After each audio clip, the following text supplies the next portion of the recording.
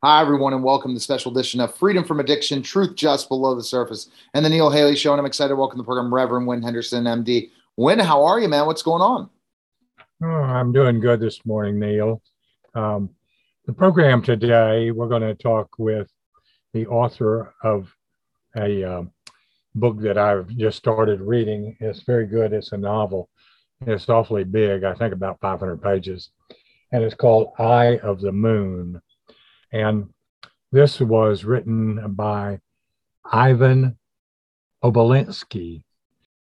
Um, Ivan has an interest in talking today about conversation communications. And so, even though we'll tell you a little bit about his book, we're going to talk primarily about that. Now, Ivan, what caused you to be interested in communications and conversations? Well, when I grew up, we were trotted out to meet various guests. I met so many different people from JFK. I was one. I think I even peed on him when I was 2 years old. Jackie Kennedy, the Duke and Duchess of Windsor, Princess Grace. We knew a lot of people, and I had to learn to talk at an early age and to do it skillfully, and even though you were a kid. And that was interesting. And the more one day I watched my mother work a room. She happened to have the ambassador to Belgium there, and just how she approached things. And it was magical in the way she just had people open up, and people would talk to her and they would love the experience. And I thought that was an amazing thing. And I realized, as I went on, my grandfather also knew everybody and anybody. And it was a terrific sort of, I guess, a model to go by. None of them burned bridges. I tended to do that. I found that was wrong, but I did learn eventually to communicate successfully. And I think it's a real skill set that's basically being eroded. And I think we need to have it back in the forefront. The reason behind it, I think, is fairly simple, is that Einstein said that, hey, the most important question an individual can answer is the universe a friendly place? And with the individual power being erased and the network becoming more predominant, the individual is a bit under threat. And so I would love to have it so that people can converse and find that basically it's not as bad as they think. Well, that gives us a good reason to have this conversation. This is an interesting one. First of all, I think for an individual, people have great gifts. And I think everybody does have one, but we don't really know what our great gifts are. Those people who are brilliant communicators, I've found, are able to focus their attention on the person they're talking to and to listen. And that is a big deal. In the world today, there is a tendency to the soundbite. Is a classic example. Times is sort of compressed. The amount of time one is available for anything is less and less. And so, that gets eroded. And what a great communicator can do is extend that time and allow the other person, a forum. And that means pausing. And people don't pause so much. So that's one of the things I think that, is the difficulty. Does that make sense? Ivan, somebody told me once, great communicators understand the fact that God gave people two ears and one mouth. Maybe they should try to listen twice as hard or twice as long as they try to talk. And actually, that's very true. It is a maxim I heard in a lot of sales training, and actually one which I found to be extraordinarily successful. So now we know why you want to talk about this. I want to get into something that in our country, maybe in the entire world, is a big bugaboo as far as communication goes. As Neil knows, I have done extensive research in people in other parts of the world who are using scam techniques in romantic dating sites to lure money out of the people's pockets. Terrible thing. And their communications are terrible. They don't want to talk to a person face to face because they know they can't do it, and they really don't want video communication. They just want text messaging and other things, which don't allow the other person to determination of whether they're being told the truth about certain things.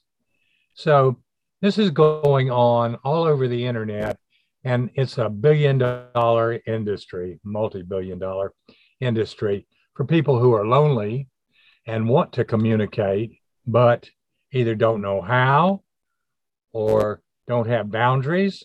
Something is wrong there. What's wrong there? The context. I think Thomas Kuhn wrote The Structure of Scientific Revolution.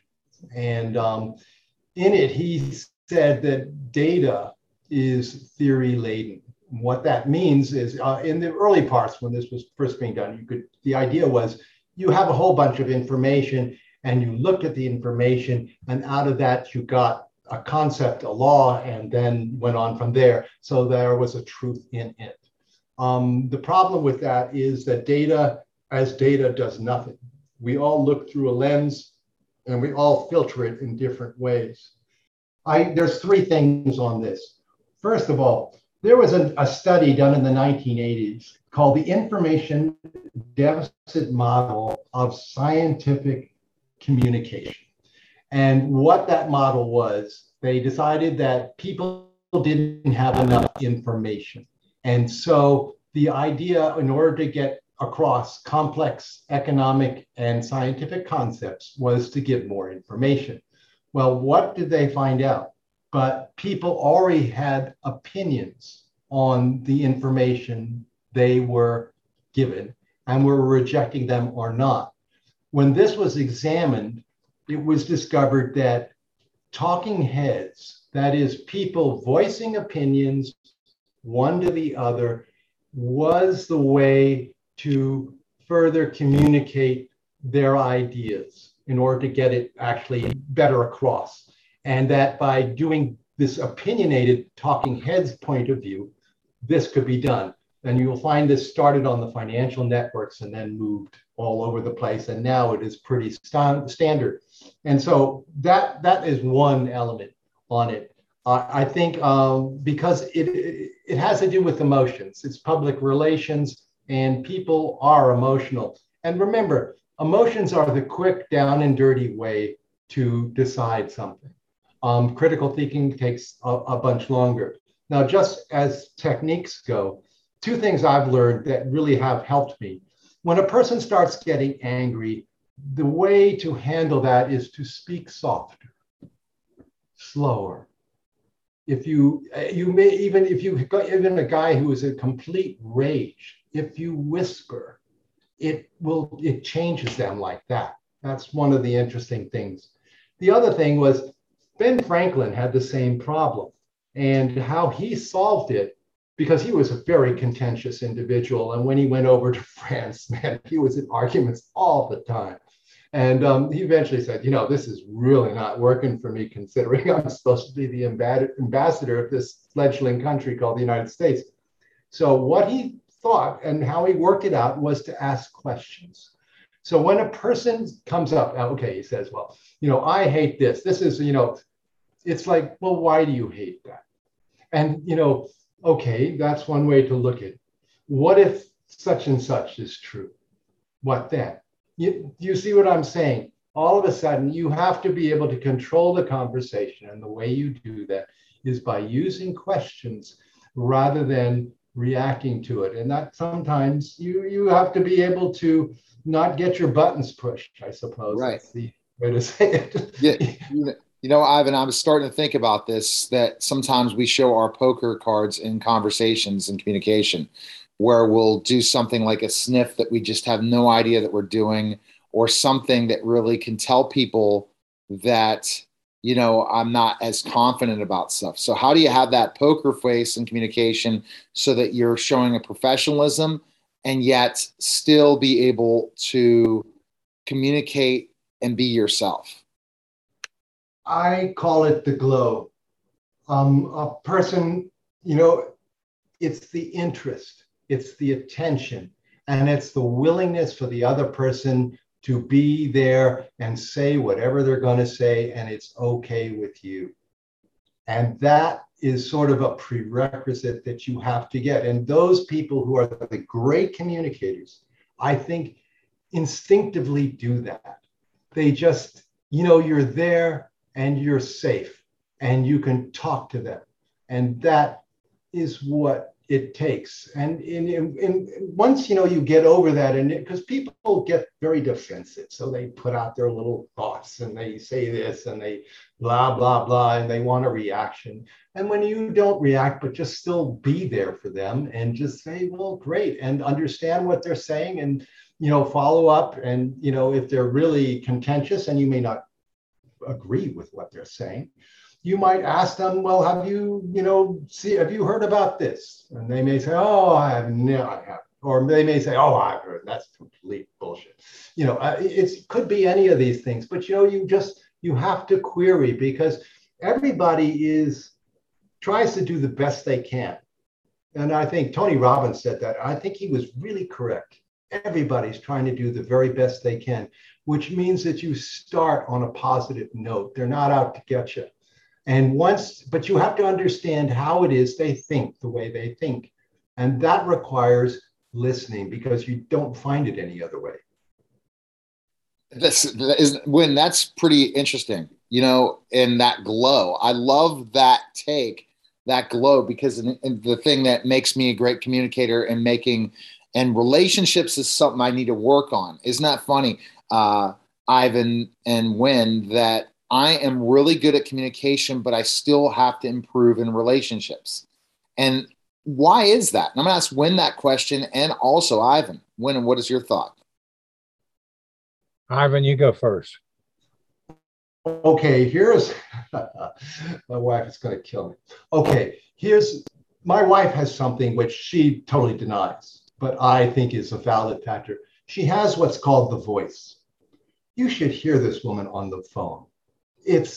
I don't know what it is, but she has this way of just easing through your head, and you listen and you like to listen to it. And it's the voice. And I think this is something that's really interesting, but just having the voice is not enough. You now have to do something with it.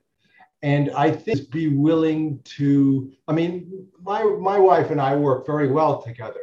I consider she's the boss. I may have a tremendous amount of talent, but if you really want a good relationship, you have to sort of set your priorities of who, you know, really, you know, and you defer to them on certain things, because marriage is a compromise. Relationships are a compromise. And you have to be able, friendship is, you know, you may say, God, he's awful at that thing, but, you know, he's my friend.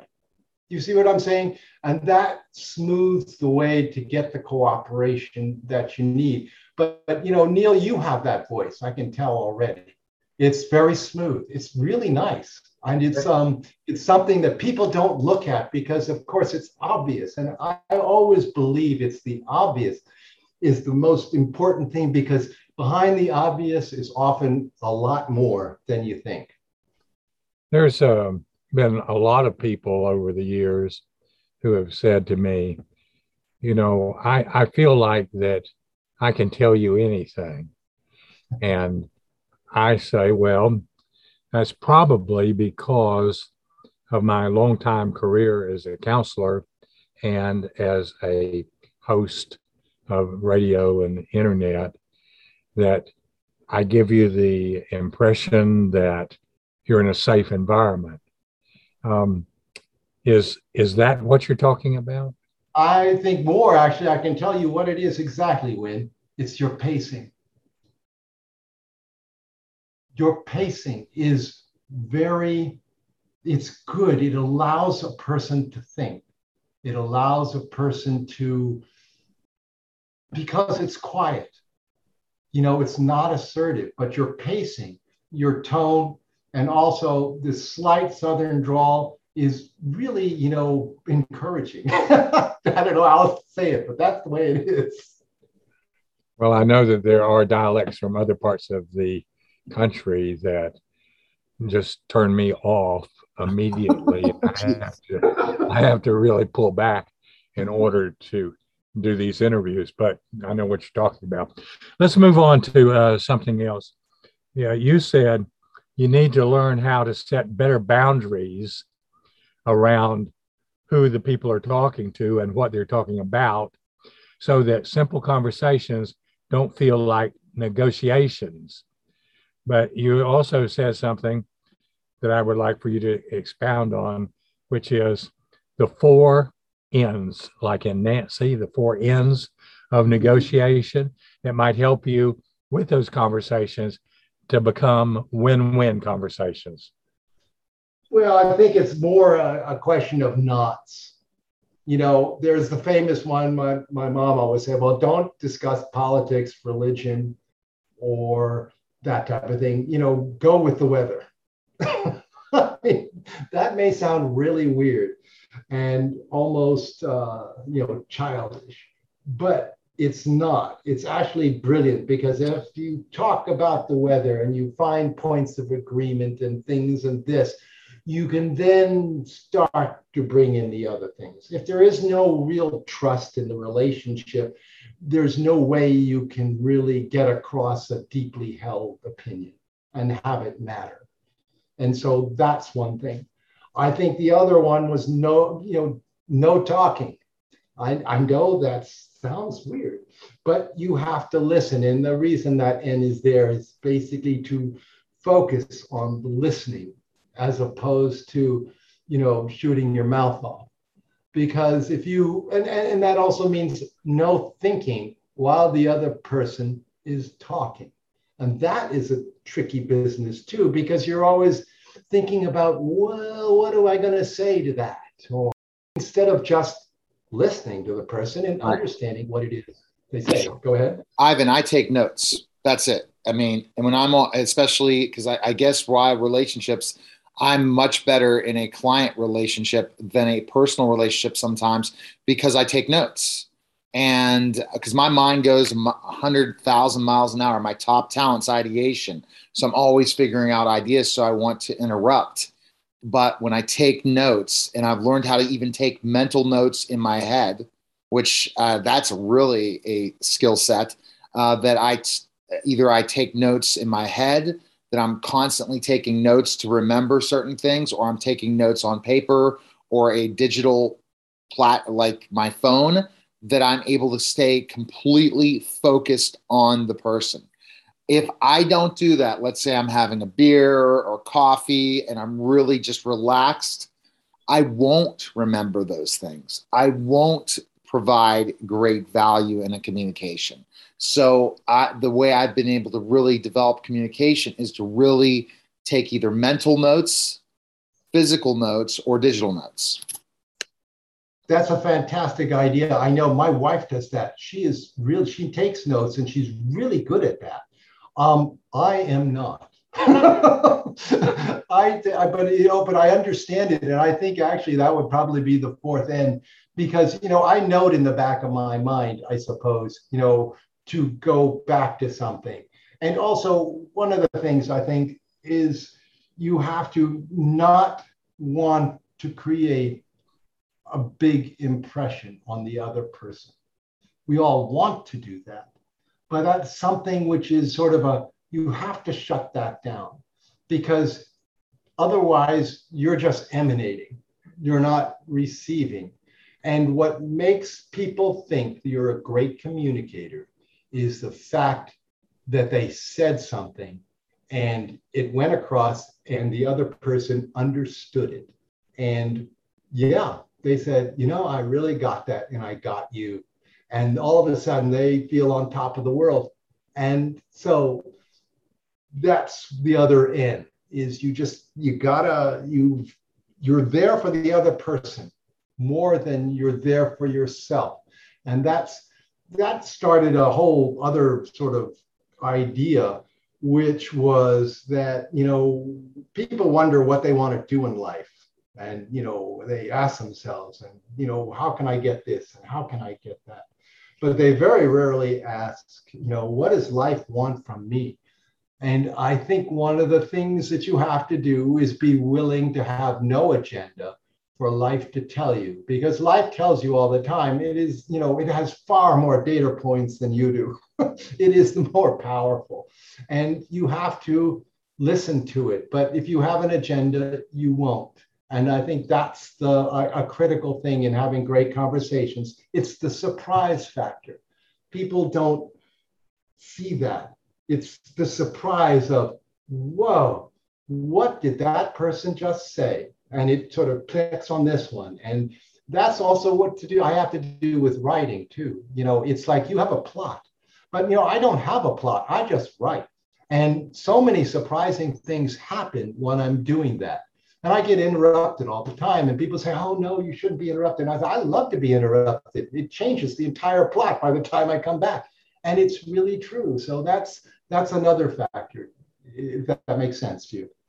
I wanted to add something into the conversation that I have learned in the past from people who are salespeople and in terms of negotiation. And the tip is this: first loses and let the other person talk.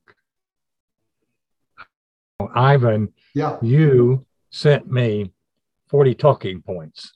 Obviously, we're not going to be able to get to all of them, although I wish we could, because you're so fluent, educated, and observant on. But number 4 on your list was, what is a suicide? Now, tell us what you meant by that, would you? Sure. I think we all make assumptions. I mean, initially, all you have is what you see or what you hear. I mean, that gets more interesting when, you know, you have, when you're doing it on the internet, you receive an email and all you get is an email address. One makes assumptions. You know, it could be the way a person dresses. It could be, you know, oh, this guy's rich, so he's a jerk. Or this guy's poor, he's a jerk. You know, it could be, you know, it's like you have these assumptions, or you think that, oh, you know, the person is just really upset, but you have no idea what's really going on behind that. And if you don't, you know, take the time to put those aside or to verify them, you make mistakes, because information that, you know, the world that's real is not the world in your head. And so you're looking at a world that is basically not true. And mistakes happen as a result of that. Poor decisions get made. And what you have to do is hopefully your world reflects, you know, the world that is in actuality. And assumptions are something that we do all the time because we're pattern people. You know, humans create patterns. They love patterns. You know, give them a mosaic and they'll see something. Put up a cloud, nature does it all the time. Oh, there's a camel. You know, it's just, that's what we do. And so we do that on a regular basis. And that can be not good. I mean, I don't know how else to say it. It just, you have to go into something with an open mind. And that is very, very difficult because we do have that proclivity. One other thing I just wanted to point out was that one of the ways to really, I like writing dialogue. And in some ways, my characters are larger than life. And they are because I get to consider what they say. And I may consider a great deal and spend a tremendous amount of time working out what it is they say, even in a simple dialogue. And so it's very considered. And so the people act in ways which are almost bigger than life. And that's something interesting, because I think when you assume, you go off your first thought and you don't do the considered thought. And it's usually that considered thought which is the wiser one. Does that make sense?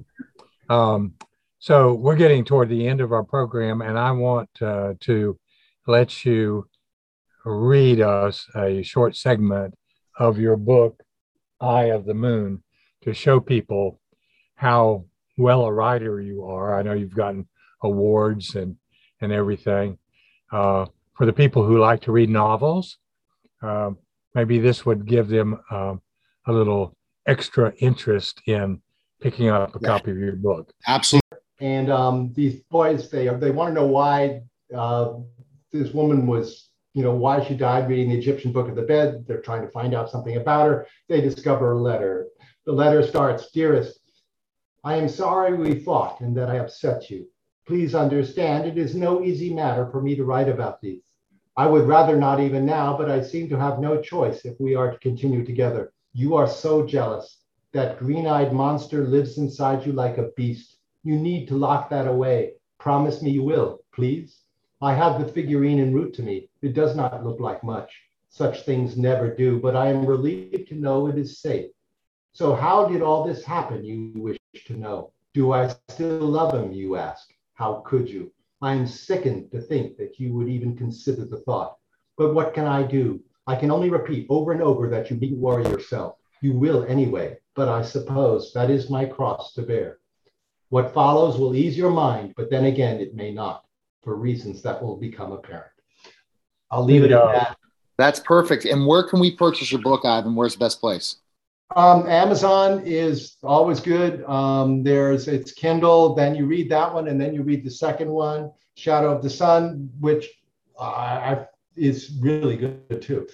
And but Eye of the Moon is terrific in the sense that it's a mystery, and it is intriguing, and it's intelligent.